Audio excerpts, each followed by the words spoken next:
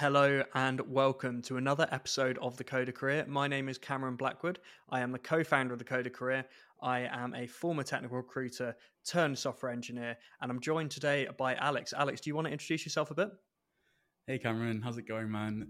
Yes, my name is Alex. I'm a developer, and I'm also the host of the Scrimba podcast, where I've been very lucky to have yourself on as a guest in the past. You're very flattering, thank you. It was a real pleasure going on the Scrimba podcast, and I definitely recommend people check out the entire back catalogue. But my episode as well. If you want to know my story, then I think you got some good anecdotes out of me, and also it's cut down a fair bit, so there's less of my waffling as well, which is always nice.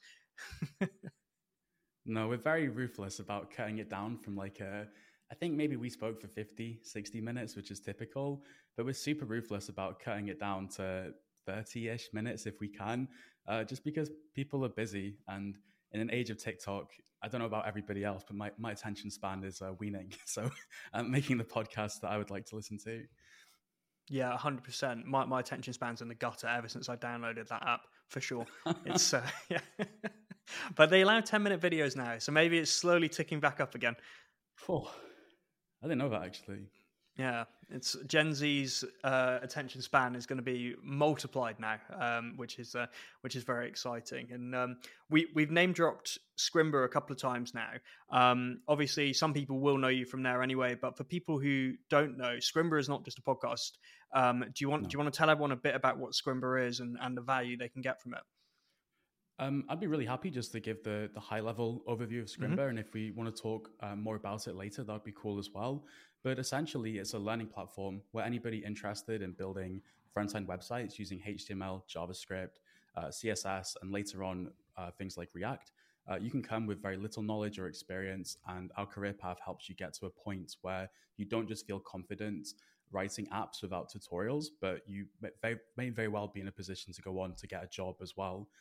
We're quite cautious at Scrimba about making over-the-top claims like some boot camps do around you're guaranteed to get a job and all this, but we strongly believe that if somebody motivated comes to Scrimba and takes advantage of everything we have to offer, they can go on to get hired. And actually on the podcast, although I interview industry experts and people who have been around in the field for a while, I'm also speaking with some of our students who got jobs as developers, and they sort of break down how they use Scrimba, but also all the other things they had to do to kind of stand out without a degree, crack the coding interview, and that kind of thing. Yeah, it's really cool. And I was saying to you offline, actually, and I did promise I'd repeat it on the show, that it is exactly the kind of product that I wish had existed when I first learned to code, because I was doing so much independently. It's very easy to get kind of stuck, and Scrimba looks like it's the real kind of ideal midpoint between being entirely independent and then going to something so structured like a boot camp. So it seems like a really cool thing to check out. And yeah, the links are in the description, but we'll as you say, we'll go into it a little bit more later on. But for now, we'll talk about you. You had quite an interesting journey into tech, because if I recall correctly, you're a career changer as well, right? What's the story there? Not exactly. I actually more or less started as a developer, and I still am a developer. But I suppose the unique part about my story is that I am pretty much completely self-taught and didn't go to university or anything like that. Okay, cool. So how did you pick up technology and coding in general?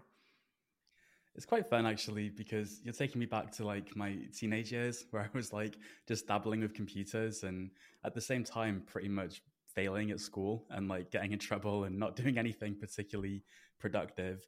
I would say my biggest skill at the time was quick scoping on Call of Duty. I wasn't particularly skilled at anything because I just wasn't getting on with school, and the teachers kind of thought I wouldn't amount to anything and I was kind of stupid and all these things.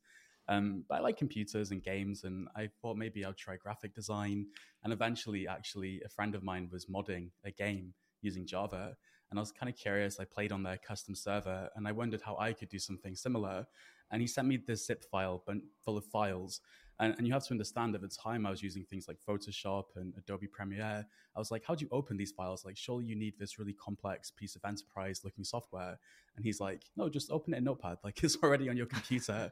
And I see all these brackets and the word Boolean, and I'm thinking, what on earth is happening? And it was just enough, right, for me to change the content within a string and edit it a little bit. And that's more or less how I got started. But it was really just a hobby, and I really wasn't very good at coding. I could just change things inside the code. And that's when I actually stumbled upon, I think it's Stanford, who at the time released a YouTube series of their lectures, a course called Programming Methodology, with this just incredible teacher. And in the first modules, he's breaking down programming and computing, what it means, what Booleans are. I was like, oh, that's what a Boolean does, and therefore how conditional logic and if statements work. And for the first time, I was like really resonating with a teacher. And it occurred to me that, at school, you really are kind of given what you get, right? Like you don't pick your teachers, even when you go to university, right? You can't always be sure exactly what you're getting from an educational point of view. And I think the pandemic's proved that many times over, with many students' expectations being shattered when they're actually at home watching lectures, but paying 10K a year for the privilege. And this kind of started my self-taught journey where I could go on and watch YouTube videos, read books, and all these things. And somewhere along the way, I realized that this could be an incredible career as well, because at the very least, I could go on to get a job that paid, in the top percentile in the UK. I felt good that maybe I would earn more money than some of the teachers who were like putting me down. But I also saw all the other opportunities to achieve freedom and autonomy. Financial freedom, because obviously as a developer, you're very well compensated. And I don't think your income is specifically tied to your job. You can always create a course on the side. You can build an app and put it on the Play Store. And with regards to autonomy and freedom, obviously in tech today, we have the privilege to work remote. Even back then, I sort of loved the idea that you could combine your passion for tech with virtually anything else, right? So say you're really passionate about football, you could go and work at an app like OneFootball and combine your programming and Premier League knowledge.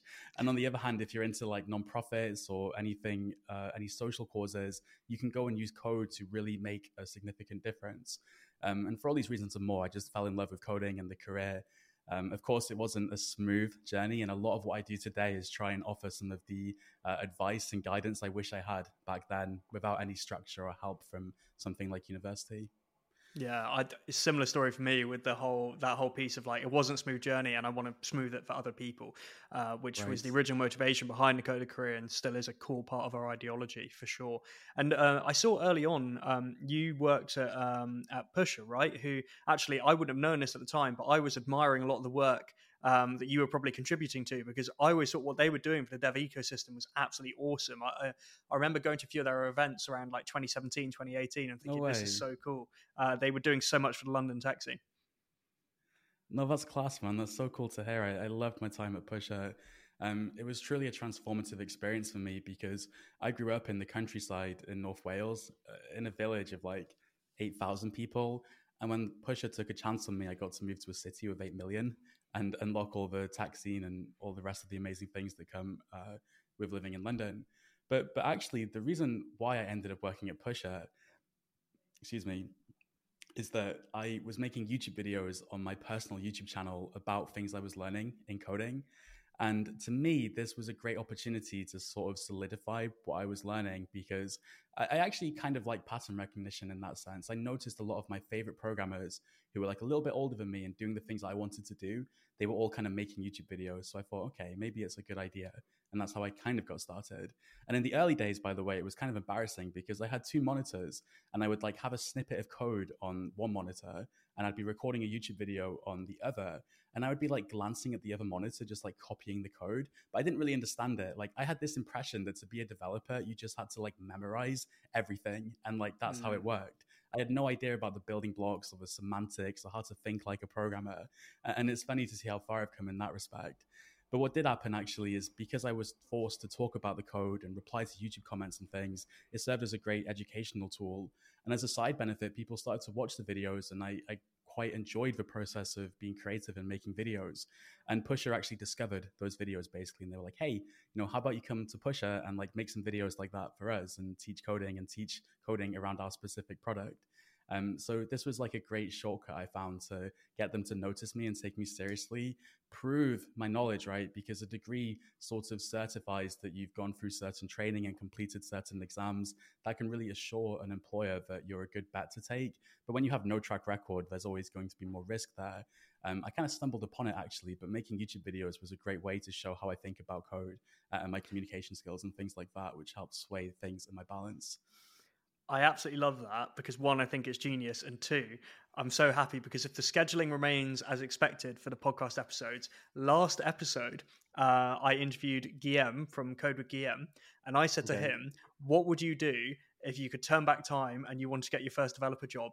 And he said, "I would create a YouTube channel and document my learning and talk about exactly what I want to do. I think that's a unique thing, and if I was interviewing a junior developer and I saw they were doing that, I would definitely want to hire them." So No that way. is the exact example that Guillaume said. It just goes to show you did exactly the same thing, and it's just such a good way of differentiating yourself because we've both had to look at a lot of junior CVs, and someone that's been documenting that process like that, be it on YouTube, on Twitter, on Twitch, there are so many different ways of doing it. It really just makes you stand out, and it proves that you have a real passion for what you're doing. And it is necessary, really, to be honest, to have that passion if you're self-teaching or career changing or whatever, compared to the more conventional route of doing computer science. And yeah, that's an awesome story. And you were doing were you doing dev relations there then as well? Then basically. It was a kind of hybrid role. Like it was a lot of development, like developing SDKs and things like that, and demos. But also one of the reasons that I really loved the sound of the role is because I got to travel and go to like conferences on Push's dime and stay in hotels and meet a bunch of developers. Yeah, it was sick. Such a good time.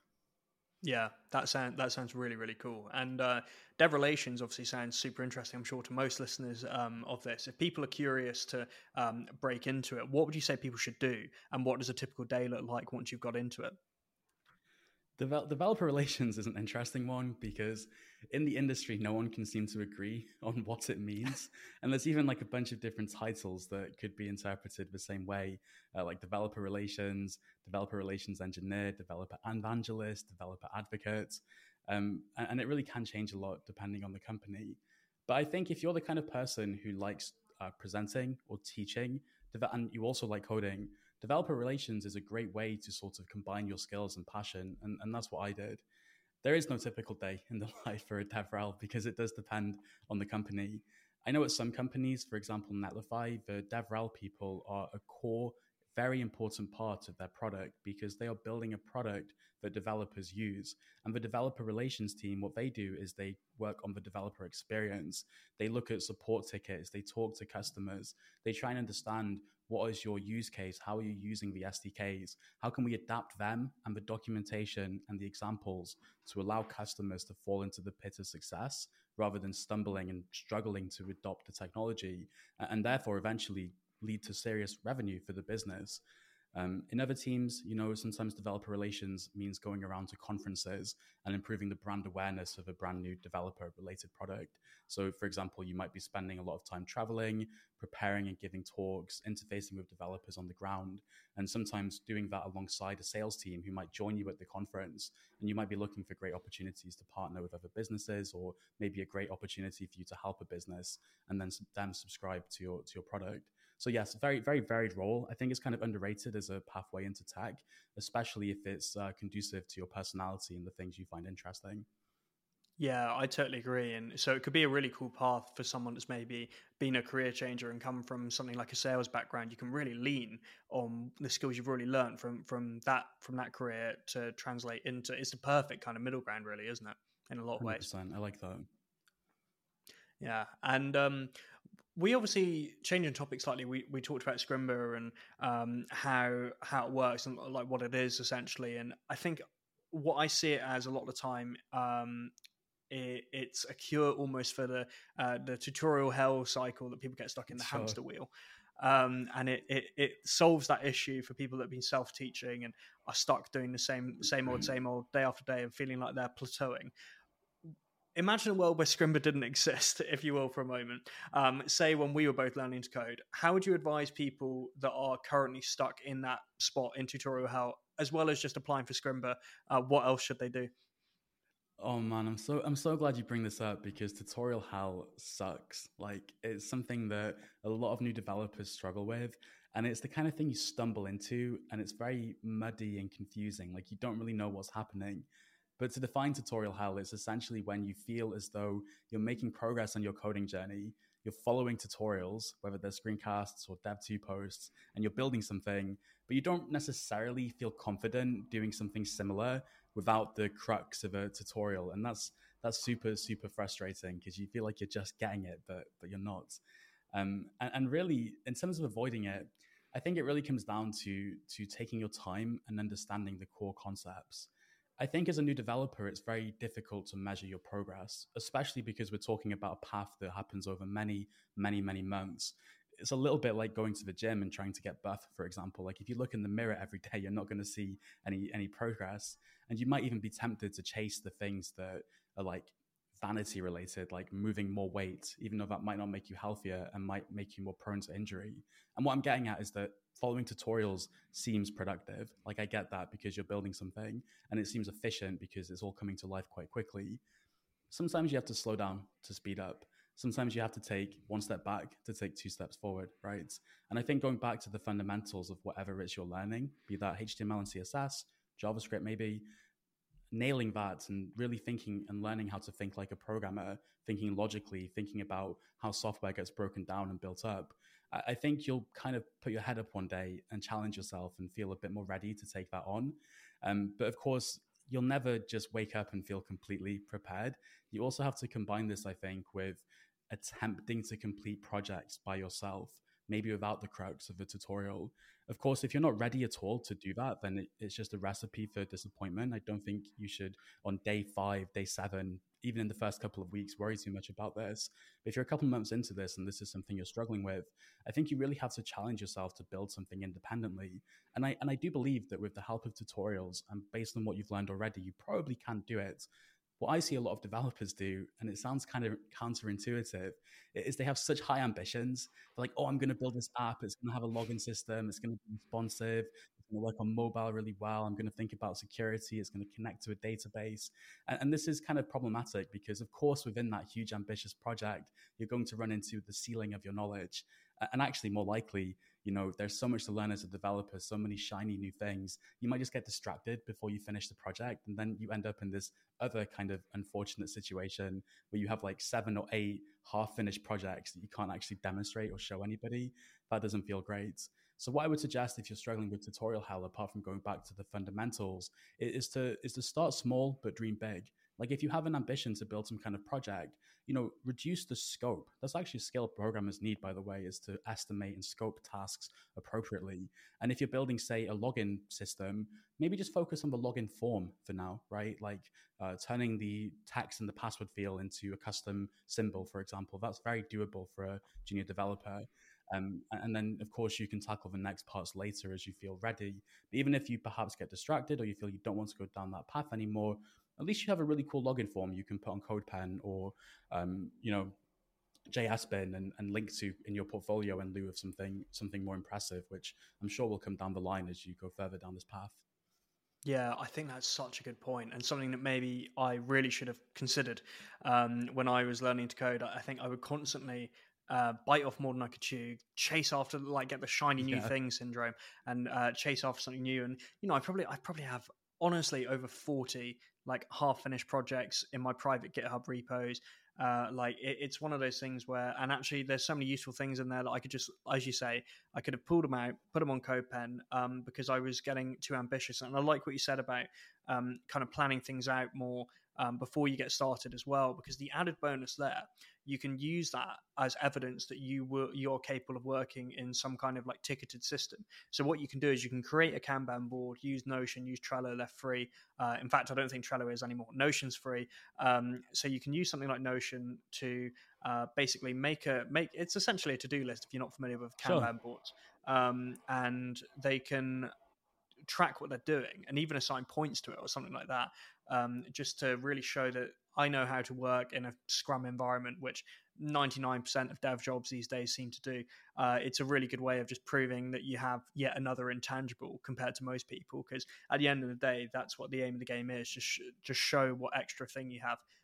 I say intangible, a USP is a better word, because it's very much tangible that you know how to work on a project. Got it.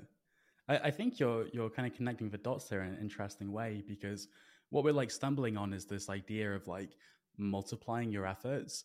And say you're learning to code. By the way, I think it's tempting at the beginning to think that like to get a job as a developer, to be a successful developer, it's got everything to do with your development skills. But actually, software is among the most collaborative industries in the world. And a lot of this collaboration happens on GitHub. So if I was to take your idea as inspiration, instead of using a to-do list, you could actually make a GitHub issue for every feature you want to add, and then make a pull request or commit with that issue referenced with the hashtag and the issue number. And what you're doing is you're getting good at breaking down your tasks. You are then building a green wall on GitHub, which, it's not the strongest signal to an employer, but it definitely Recruiters feels like good. it though. Non-technical recruiters, I think, will eat that up. And at the same time, it is a good, like intrinsic motivator, like to be on a streak and all that good stuff. We could maybe talk about that afterwards.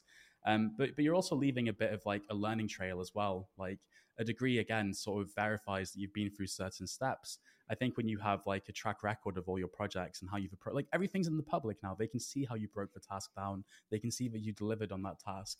And it's really handy because this is pretty much how every team works. Like with GitFlow or something similar, like the issue on GitHub describes the scope and the criteria to mark that issue as solved or complete. And then the pull request addresses that. And so again, I wouldn't like worry. I don't want to like overwhelm anybody and say, oh, you have to do GitHub and all this stuff. But we're just pointing out, I think, that there are opportunities to like combine your efforts, and software is not just about code. It's about time management, managing and estimating scope and things like that. And this is a great habit to get into from the beginning. Yeah, absolutely. And if people are learning to code independently, how would you say someone should structure their day? If because I know quite a lot of people who listen have quit their job or vastly reduced their hours to really concentrate on this, and I think that's a very bold and great step that people have done that. How would you advise they structure their day? This is a really fun question because in the last few weeks, I've been making this kind of silly video on the Scrimba YouTube channel, which is like a day in the life of a learner developer. Learn React with me, and it'll come out in the next few weeks or something. It's got a lot of like camera angles, and it's a bit of a trick to edit. Sounds really cool. But it's almost a joke. Like I'm talking over it like Patrick Bateman in American Psycho. Like it's really silly, to be honest. But the advice, I hope, is sound. And I'm talking about things like how, if you're going to sit at the computer for 8 hours in the day, you should definitely factor in some time to go outside and get some exercise. And I love the idea, by the way, of starting your day with a podcast like this one or the Scrimba podcast, because what I find, and by the way, to be very sincere, this is exactly how I approached learning to code. Like I would go out in the morning and I would listen to like JavaScript Jabber or a podcast like that. And by the time I was walking home, I'd start accelerating my pace because I was bored of listening to them. I was ready to write my own code. Like it had got me itching, and like a toy car you wind up, like it kind of had that effect on me, which was fun. Plus, of course, you need daylight and vitamin D and a little bit of exercise to keep your health in order, because your health are these like tectonic plates everything else is built on. If that goes, then everything else goes, unfortunately. But I also think what's very important as a new developer, whether you're doing it part-time or full-time, is being clear about your intention for the day. And one system I really like the idea of, and it's from a book called Daily Highlights. I think the author worked at Google at some point, if that's relevant, but this core idea is very powerful. It's like, before your day starts, ask yourself, what do I want the highlight of my day to be? It doesn't strictly have to be a work thing, by the way, but when you're learning to code, it probably will be. And why this is powerful and impactful, I think, is because it gives you a really clear goalpost for the day. And as you know, without a goal, you can't score. You can't feel good about your day and what you've accomplished. And I think you should try and choose a daily highlight that you can realistically accomplish with maybe like 60, 70% of your time, just allowing for a little bit more time in case you need it or you get distracted or something happens in life.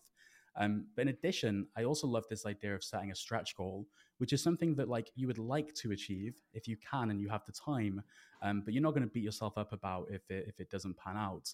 And this works really well for ambitious people because it allows you to feel good about your day if you hit that daily highlights, but also leave a bit more room to go further if you feel like it's something you have the headspace and the energy to do. Yeah, that makes a lot of sense, and I think as well, my weird tip here is I like to have a day plan sometimes physically written out or a week plan. In fact, I would show it on camera, but one, there's like confidential work stuff on there, and two, I'd probably knock the mic off. But I have a weekly planner, which is actually from my girlfriend bought it for me ages ago, and I only properly started using it a couple of months back, and you can basically fill out all of your goals for the week and like down to the day, like what you want to do. And I have basically I track everything for my life on that, and I find it really helpful to do a bit of structure for my day. Like especially now that I'm not really like a junior developer anymore. When you're a junior dev at work, you often basically just get told, "Oh, it's okay. You do this, do this, do that." Now I Sure. need to kind of think about, okay, how is this going to be designed? Like, how much time am I going to allocate to this ticket, this ticket? Like, do I need to create a ticket for this issue? Like, oh, I think I found a bug. Like, I should probably write up a ticket for that. I should probably fix that myself before someone else notices, especially if it's something I've written myself. So I find that really helpful. And as well, like a random one that I find quite helpful. If people use Mac, there's a app built in called Sticky Notes or Stickies, Oh and you can yeah. literally just jot them down and just stick them in the top left corner. So if there's something you've been putting off, then yeah, it's quite handy to just have a constant visual reminder. Usually for me though, it's about like canceling some subscription that I've forgotten to cancel. Not really about coding. It's quite interesting you elect to do most of your planning on pen and paper in this digital world. Is there Mm. a reason behind that? I don't really know. It's weird. I hate writing, and it's not going to be obvious on camera, but I've got two pretty severely broken fingers in my writing hand, on my right. So it's very odd because I haven't really written anything since school other than this, and I think it just sticks in my head better. I've read some kind of study when I was doing my A levels, for international listeners. So that's basically the exams you take when you leave high school, and I found that apparently if you write stuff down physically, you retain over double the information compared to either writing up digitally or just reading it. And No I don't know way. how much it was pseudoscience, but I found it really helpful in my A levels, and it's just basically stuck around since then.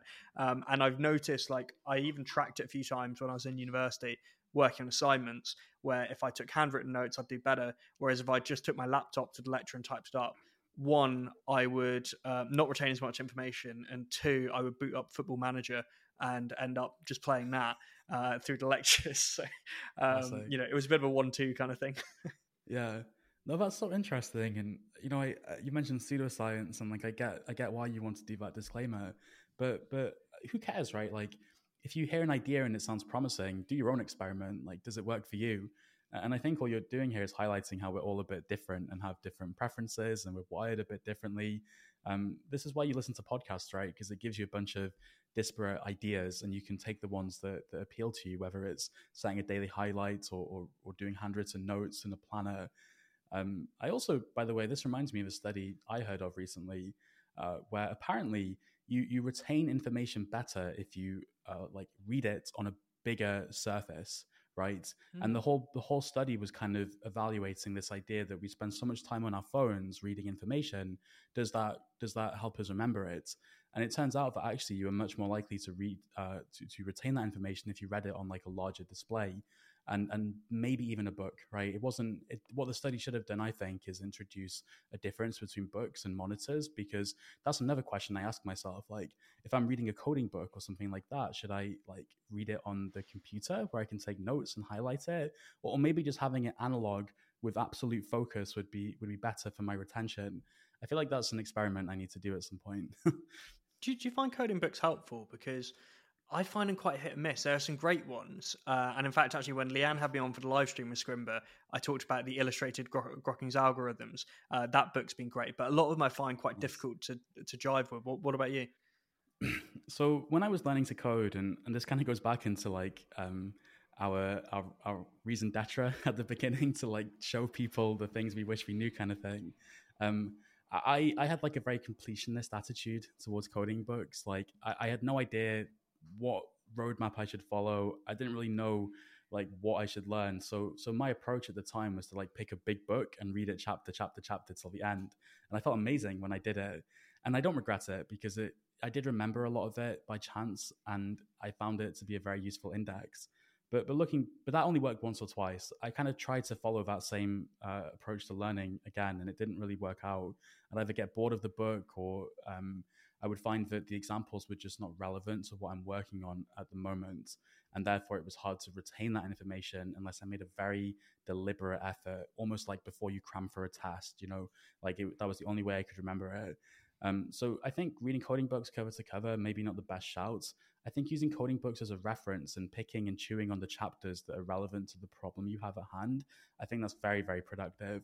I don't remember who coined it, but there is this idea about just-in-time learning, which is kind of funny in the programming world because we have like just-in-time compilation as well Yeah. with runtimes and things. But don't read a book cover to cover when you're facing a problem. Go and reference the relevant chapters, right? But of course, to do that, you need to know what's out there, and you need like some kind of idea about where to go for information.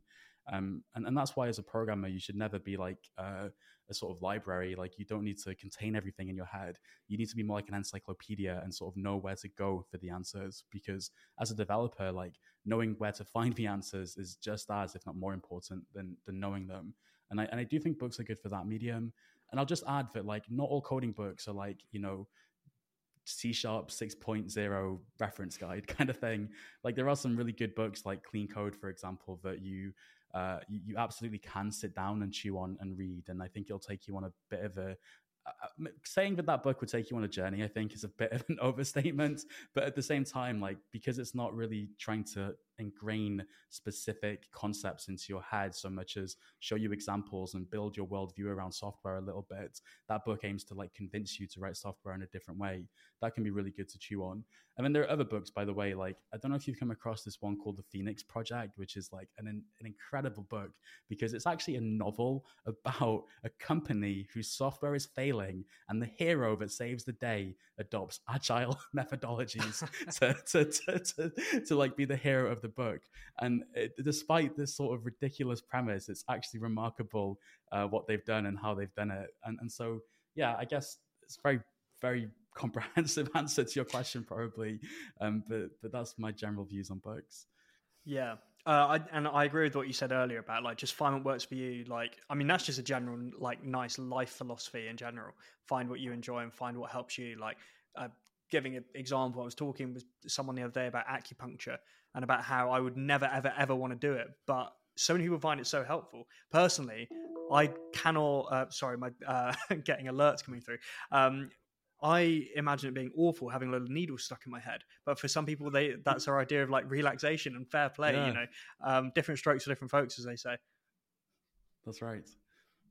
And so I guess we've talked about the learning process. Now let's get to that point where it's time to celebrate perhaps as someone that's come through Scrimba successfully and they have some amazing skills and some amazing people skills.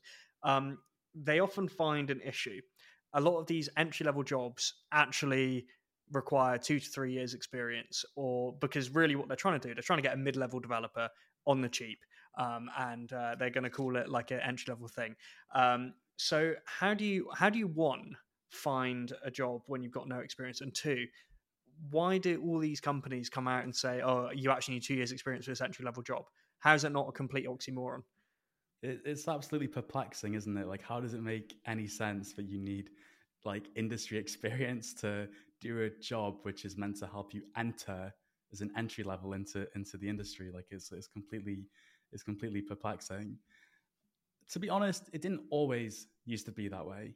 Like, if you go back a few years, 5, 10 years or whatever, entry level really did mean entry level. I think, you could get in there with just a bit of like passion and potential, I think.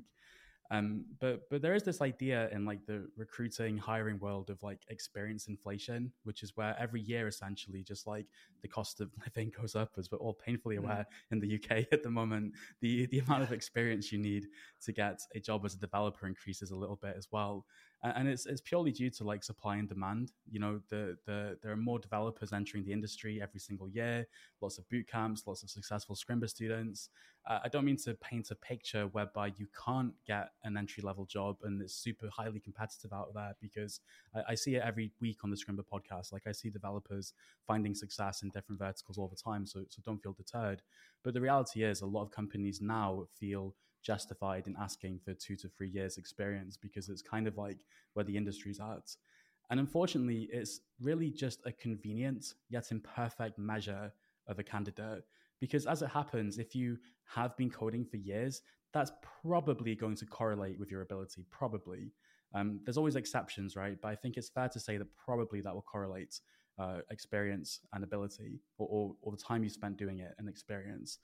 Um, and so employers use this, I think, as kind of a shortcut to eliminate obviously unqualified candidates.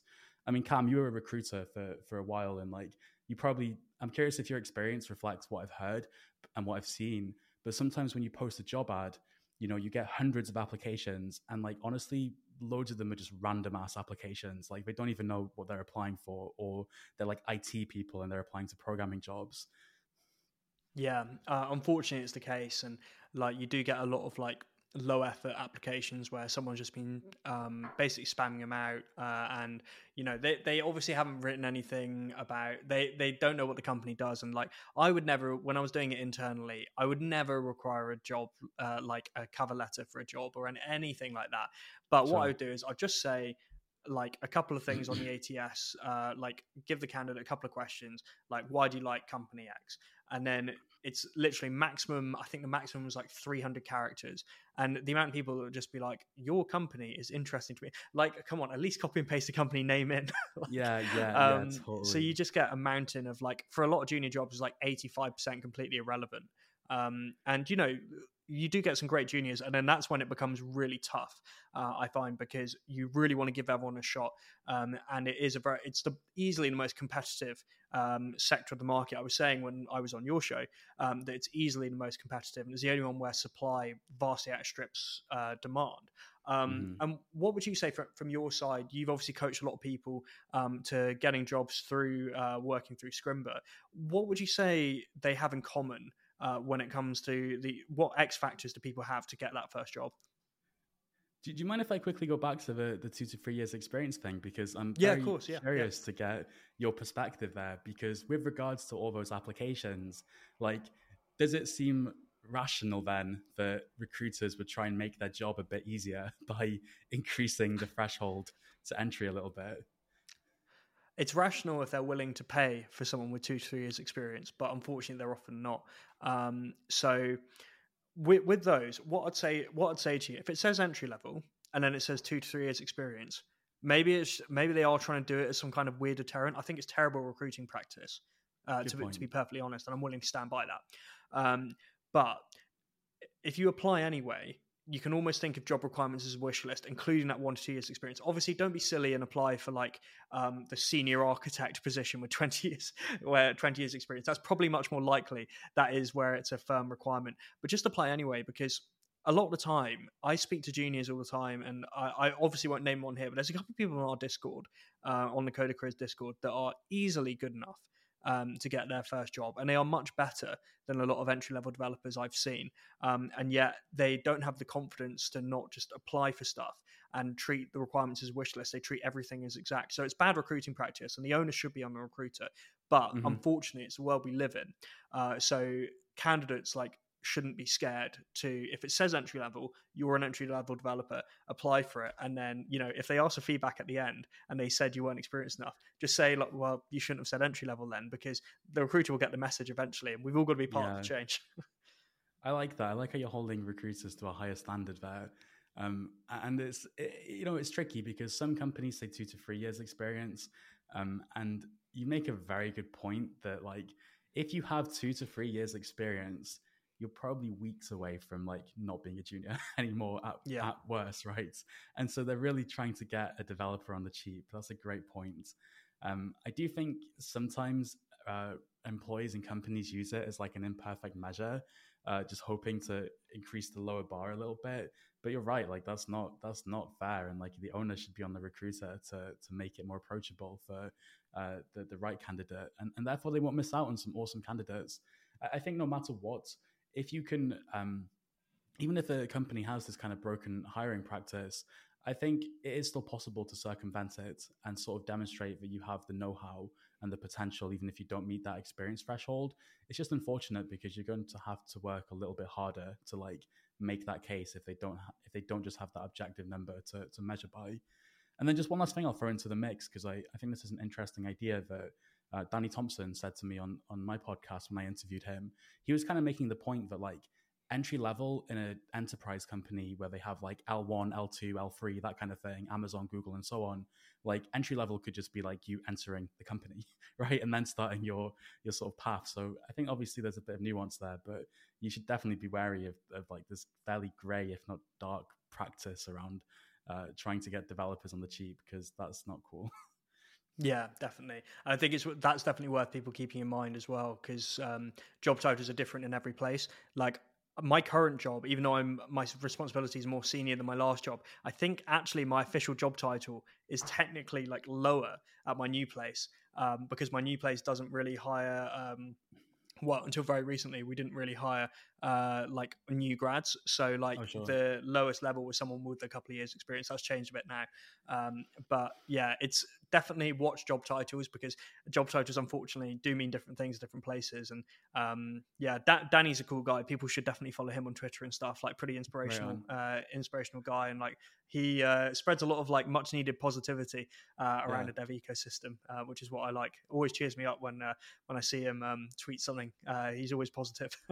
The thing he's doing right now, which I have a lot of respect and admiration for, is he's on like a weight loss journey, and he's posting on LinkedIn. Which, bear in mind, LinkedIn was typically for like just purely posts related to your specific role or whatever, like recruiting and stuff. He's posting videos of him like doing kickboxing, and to be very honest, like he's not in like the absolute best shape right now. Like he admits it in the post. He's like, I'm sweating, but I can't wait to watch this video back in a few months and see how far I've come. And what I really admire is how he's doing this in public. And I think Danny represents someone who I think, started from zero coding knowledge and became a successful developer, and has sort of figured out that there's a pattern there and you can apply it to anything.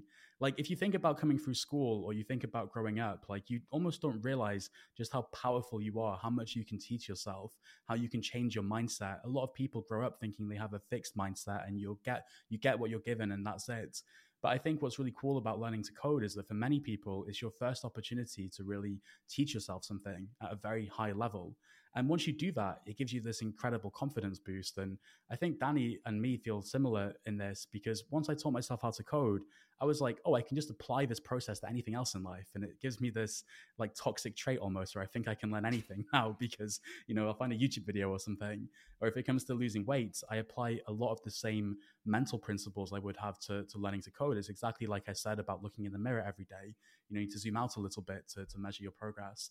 And I just wanted to give Danny a shout out for that. Like, I think it's really cool what he's doing, but also emphasize to anybody who's a aspiring junior listening that like this is a very transformative process in terms of how you think, and sort of it will affect your life in more ways than just your ability to code front-end websites. Yeah, I can definitely relate to that, thinking you can do anything. I think in terms of like exercise as well, in a similar way, I thought I could do anything in rugby training a few months ago, and tried to go in for a try-saving tackle on our fastest winger when I play loose head. And so if people don't know, loose head is usually one of the slowest players on the team, and tried to chase down a fast player on the team, and yeah, torn hamstring. So know your limits equally when it comes to stuff like that. But like coding, don't know your limits. Like go and like go and enjoy yourself and build that confidence and build fun projects, and just always keep it fun. Is always important as well. Just to always keep coding fun. If you're learning yourself, then work on projects you personally enjoy on, you think you'll get value out of. It doesn't always have to be some like exact amazing enterprise application. Like I don't know if you've watched Silicon Valley, but like, for example, Pied Piper, the startup they make in Silicon Valley, you don't need to build a new Pied Piper where it's like, oh, a really cool compression algorithm. Just make a fantasy football app or something like that if you love football. Or, there's so many different fun things you can do for code, and something your friends would like to see as well is always great. Like show it to your friends and family. And if they're not interested, show everyone on Twitter, because they will be. Sure, yeah, 100%. 100 Days of Code is a great way to get involved with that. Can I politely push back on your point about comparing rugby and learning to code? Because I think you make an excellent point with regards to rugby and like going in too hard and then you hurt yourself. And correct me if I'm wrong, but I doubt you can like enjoy rugby at the moment if your hamstring's recovering. And like, yeah, with coding, it's actually not that different, because sometimes what happens is you're so excited, you have a chip on your shoulder, maybe you feel like you've got this time pressure against you, and that kind of makes you crank up the intensity. You work beyond your limits, for example. And this has a really negative consequence sometimes because it does lead to some form of burnout. Burnout means different things to different people, but what I'm describing is like, okay, you went really intense Monday, Tuesday, Wednesday, but now Thursday and Friday you're tired and you're like not really getting anything done. As it happens, it's Friday today, so maybe this example is pertinent. But in any case, like if you just sustained yourself Monday, Tuesday, Wednesday, Thursday, Friday, cruising at like 70%, when you add up the sum of those days, you will actually have accomplished more and probably been a bit happier and fulfilled and satisfied in the process. And I think what happens when you get tired and you're on like a long-term goal is your mentality starts to slip a little bit. You start looking at the sort of gap, like how much further you have to go, when really you should be looking at the gain, which is how far you've come. And then this leads you to feel a bit more demotivated, and then your next week might not be so productive. I say this a lot on the Scrimba podcast lately because I think it's such a powerful idea. But the whole definition of intensity is that you can't sustain it, because if you could do it every day all year, it would not be by definition intense. And short term, like long term consistency beats short term intensity every single time. So I think there's a huge challenge teaching yourself how to code. Not only sort of avoiding things like tutorial hell, like we spoke about, not only circumventing these crazy requirements to have 2 or 3 years experience to enter the field, but all the while you're having to like develop your own learning path, and you're also having to like manage your expectations and emotions. And the thing about university, for as much as I bash it essentially, like what you get is like a sense of camaraderie because you're all in the foxhole together, and you can kind of compare yourself to others, and that can actually be useful in some ways because you see where your strengths and weaknesses are, but it also sets the expectation and the parameters of what you need to do. And the same can be said for testing, right, and exams, and group projects and things. Like these are all great opportunities for you to see how you compare. But I think when you're by yourself teaching yourself how to code, you don't really have any of these reference points, and it's very easy for your mind to spin and spin, and sometimes it ends up being not the most productive thing actually. And yeah, I'm not really here to like promote Scrimba by any means, but the thing that we do at Scrimba that's really good, I think, is we have the career path, which outlines the specific things you need to learn in what order. And as a result, you can remove a bit of this strain from yourself about deciding what to learn in what order, and you can apply that newfound energy to actually learning the concepts. And we also believe in like community. So we have like a huge Discord community, but it's not just like, I mean, so many companies have like a community, but it's just a shitty Slack channel. Actually, what we have is like very specific channels that allow you to meet other members. We host weekly events to bring everybody together, and we try and bring like a positive vibe to it, because we realize if our objective is to make you a successful developer, we can't just give you courses. Like that's not enough. Actually, you need some of that like framework, you need some of that support as well to guarantee success. And so we're hitting it from a few different angles in that respect. Yeah, I was seriously impressed by the community. I'll tell you that. Like, I did I think obviously you introduced me to Gil, and I helped. I did a little like AMA kind of thing with a group of Scrimba students, which was really fun, and they were all really ambitious, and a lot of them have popped into the Coder Career Discord to say hi as well. I really like that about Scrimba. I think the community is so important, and being able to, like you said, you're in the foxhole together, camaraderie. It's exactly what you need, and I think that's such a major selling point for what you guys are working on. I think that's really admirable. Awesome, man. I'm so glad you could get involved with that. That's honestly a big thing on the podcast as well. Is like 1 week I'm interviewing like a successful student to sort of show you how someone a few steps ahead of you managed to do it. And then the other week I'm interviewing someone like yourself, Cam, who's like been a recruiter, been successfully in the industry, trying to get to the bottom of like what you think a junior developer should do, so we can learn from your experience. And so yeah, like I think that's so important, and I'm really glad you could get involved. Yeah, well, it's been an absolute pleasure, and yeah, we definitely fully endorse Scrimba on the Coder Career. We think it's a really good resource. I guess my last question I had to you, because I recognise I'm taking up quite a lot of your day now, but I did want to get your opinion on actually what's become quite a hot button topic in the Coder Careers community, where a lot of us disagree with each other. How important do you think a portfolio / like personal website is for an aspiring web developer? And if it is important, how would you go about creating a good one that stands out? Oh, that's such a good question.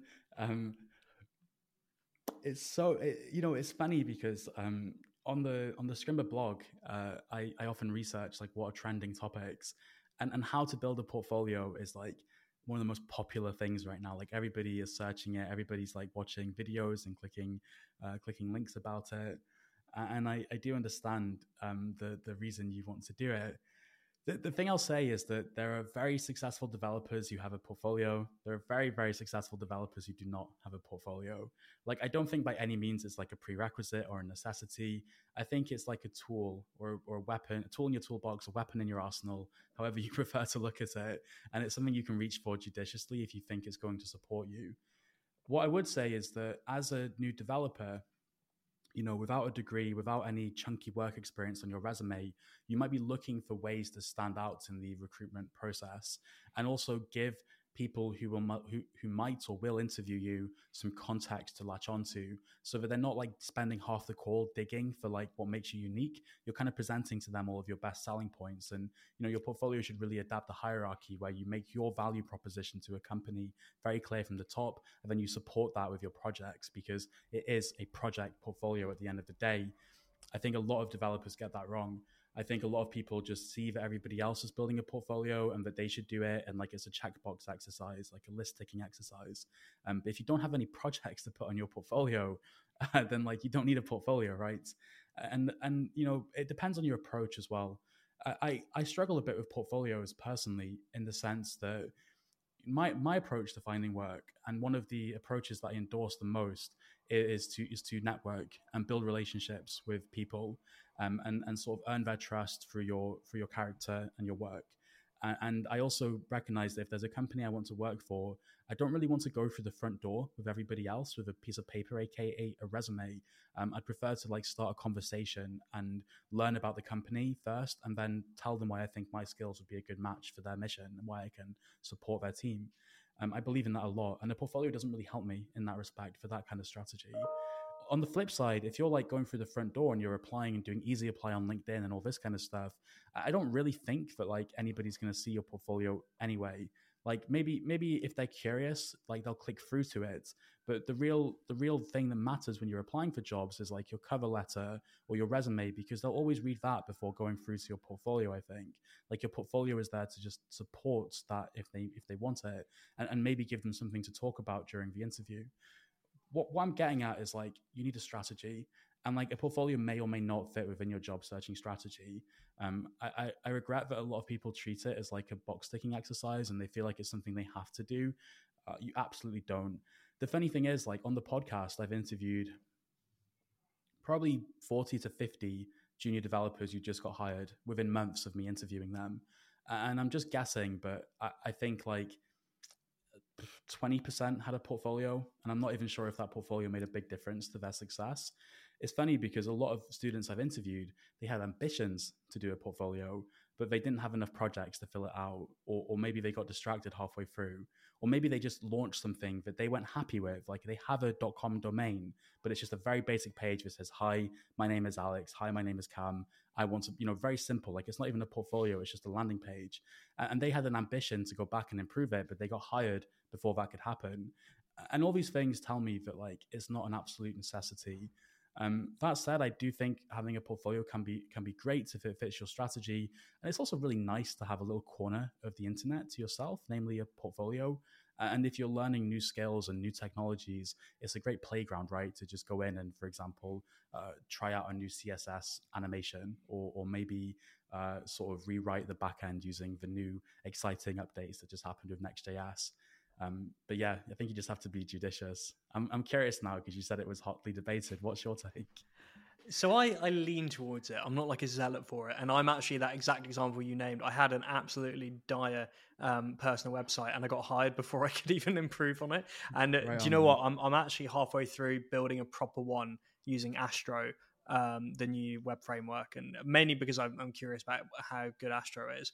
And it's been one of those things that it's kind of been it's been on the back burner for like a few weeks. I come back to it every now and again. I was going to knock a bit of work out on it this weekend actually, but Yeah, I think I lean towards it being like it can be a good idea, like it's not absolutely essential. Colin, interesting enough, is more like thinks it's a very overrated thing. He probably more shares your opinion, where obviously it's not harmful to create one, but there are much better things to create. And I think it's interesting. You're not doing yourself a disservice if you make one, but yeah, it's absolutely not as essential as people make it out to be. And exactly your evidence of only around 20% of people actually having a proper portfolio Roughly, page. yeah. That pretty much tells the story, right? Yeah, man. It's actually, I'm kind of just looking at my monitor and smirking a bit because I made a video 9 months ago on the Scrimba channel, which is called How to Build a Junior Developer Portfolio That Will Get You Hired. And it has like 60K views. Like it's the most viewed video. And uh, I'm really quite authentic. And, when I come on a podcast or something, I'm just myself, honestly. So I'm a bit concerned about looking like I'm insincere having made this video and, promoted portfolios in the past. But in that video, I'm not talking about whether you should have one or not. I'm just saying if you want to make one, here are the things you have to do to make it really good and make sure you get hired. And it's a super fun video because I take like 3 portfolios of junior developers who got hired in the last few months and I break down their portfolio. And this was a really fun exercise because there's all these best practices around portfolios. Well, in 2 or 3 cases, these developers just ignored those best practices, but they got hired anyway. So like, Yeah. who's making up these best practices? Like, you just have to, as with many of these things, like you just have to be aware of what's available to you and be judicious. Like just because everyone else is doing it doesn't mean it's necessarily the right thing to do. What I would say you absolutely have to do, which is non-negotiable, and frankly, and I'm a bit on the fence with regards to portfolios. Obviously, I'm not really putting my flag in the ground here. But what I am absolutely unwavering about is that you should have a resume at all times, because the last thing you want to do is to be in a situation where maybe an opportunity arises. Maybe this has happened, by the way, like if you're doing 100 days of code or you're learning in public or getting involved in community a little bit like you said, Cam, somebody might reach out to you and say, hey, we're hiring juniors. The last thing you want to be doing in that scenario is like scrambling to assemble a resume.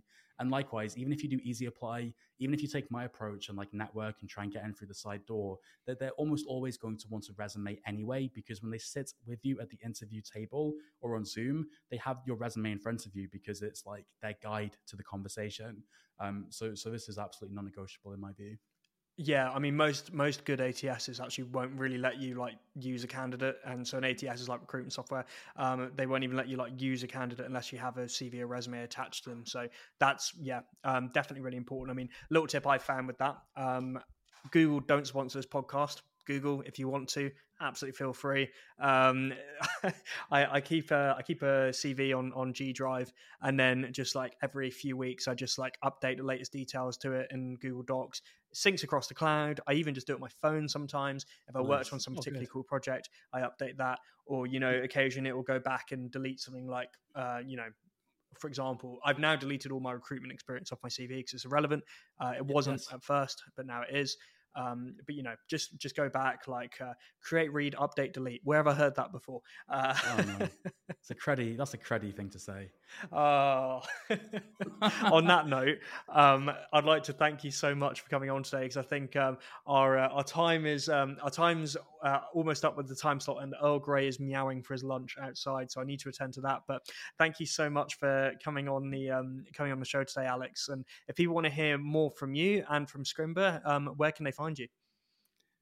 I'm on Twitter at Book of Code. Scrimba's on Twitter as well. But I would love it if you checked out our YouTube channel and podcast, because that's where I'm putting a lot of my attention and care into creating content that will help new developers. And it's probably natural then that you check out Scrimba and the career path if that's something that is pertinent and relevant to what you're learning at the moment. Brilliant. All those links are in the description for people to check out. I highly recommend. Nice one. Thanks so much as well for the listeners for tuning in for another episode of The Coder Career. We are in your inbox every other Monday.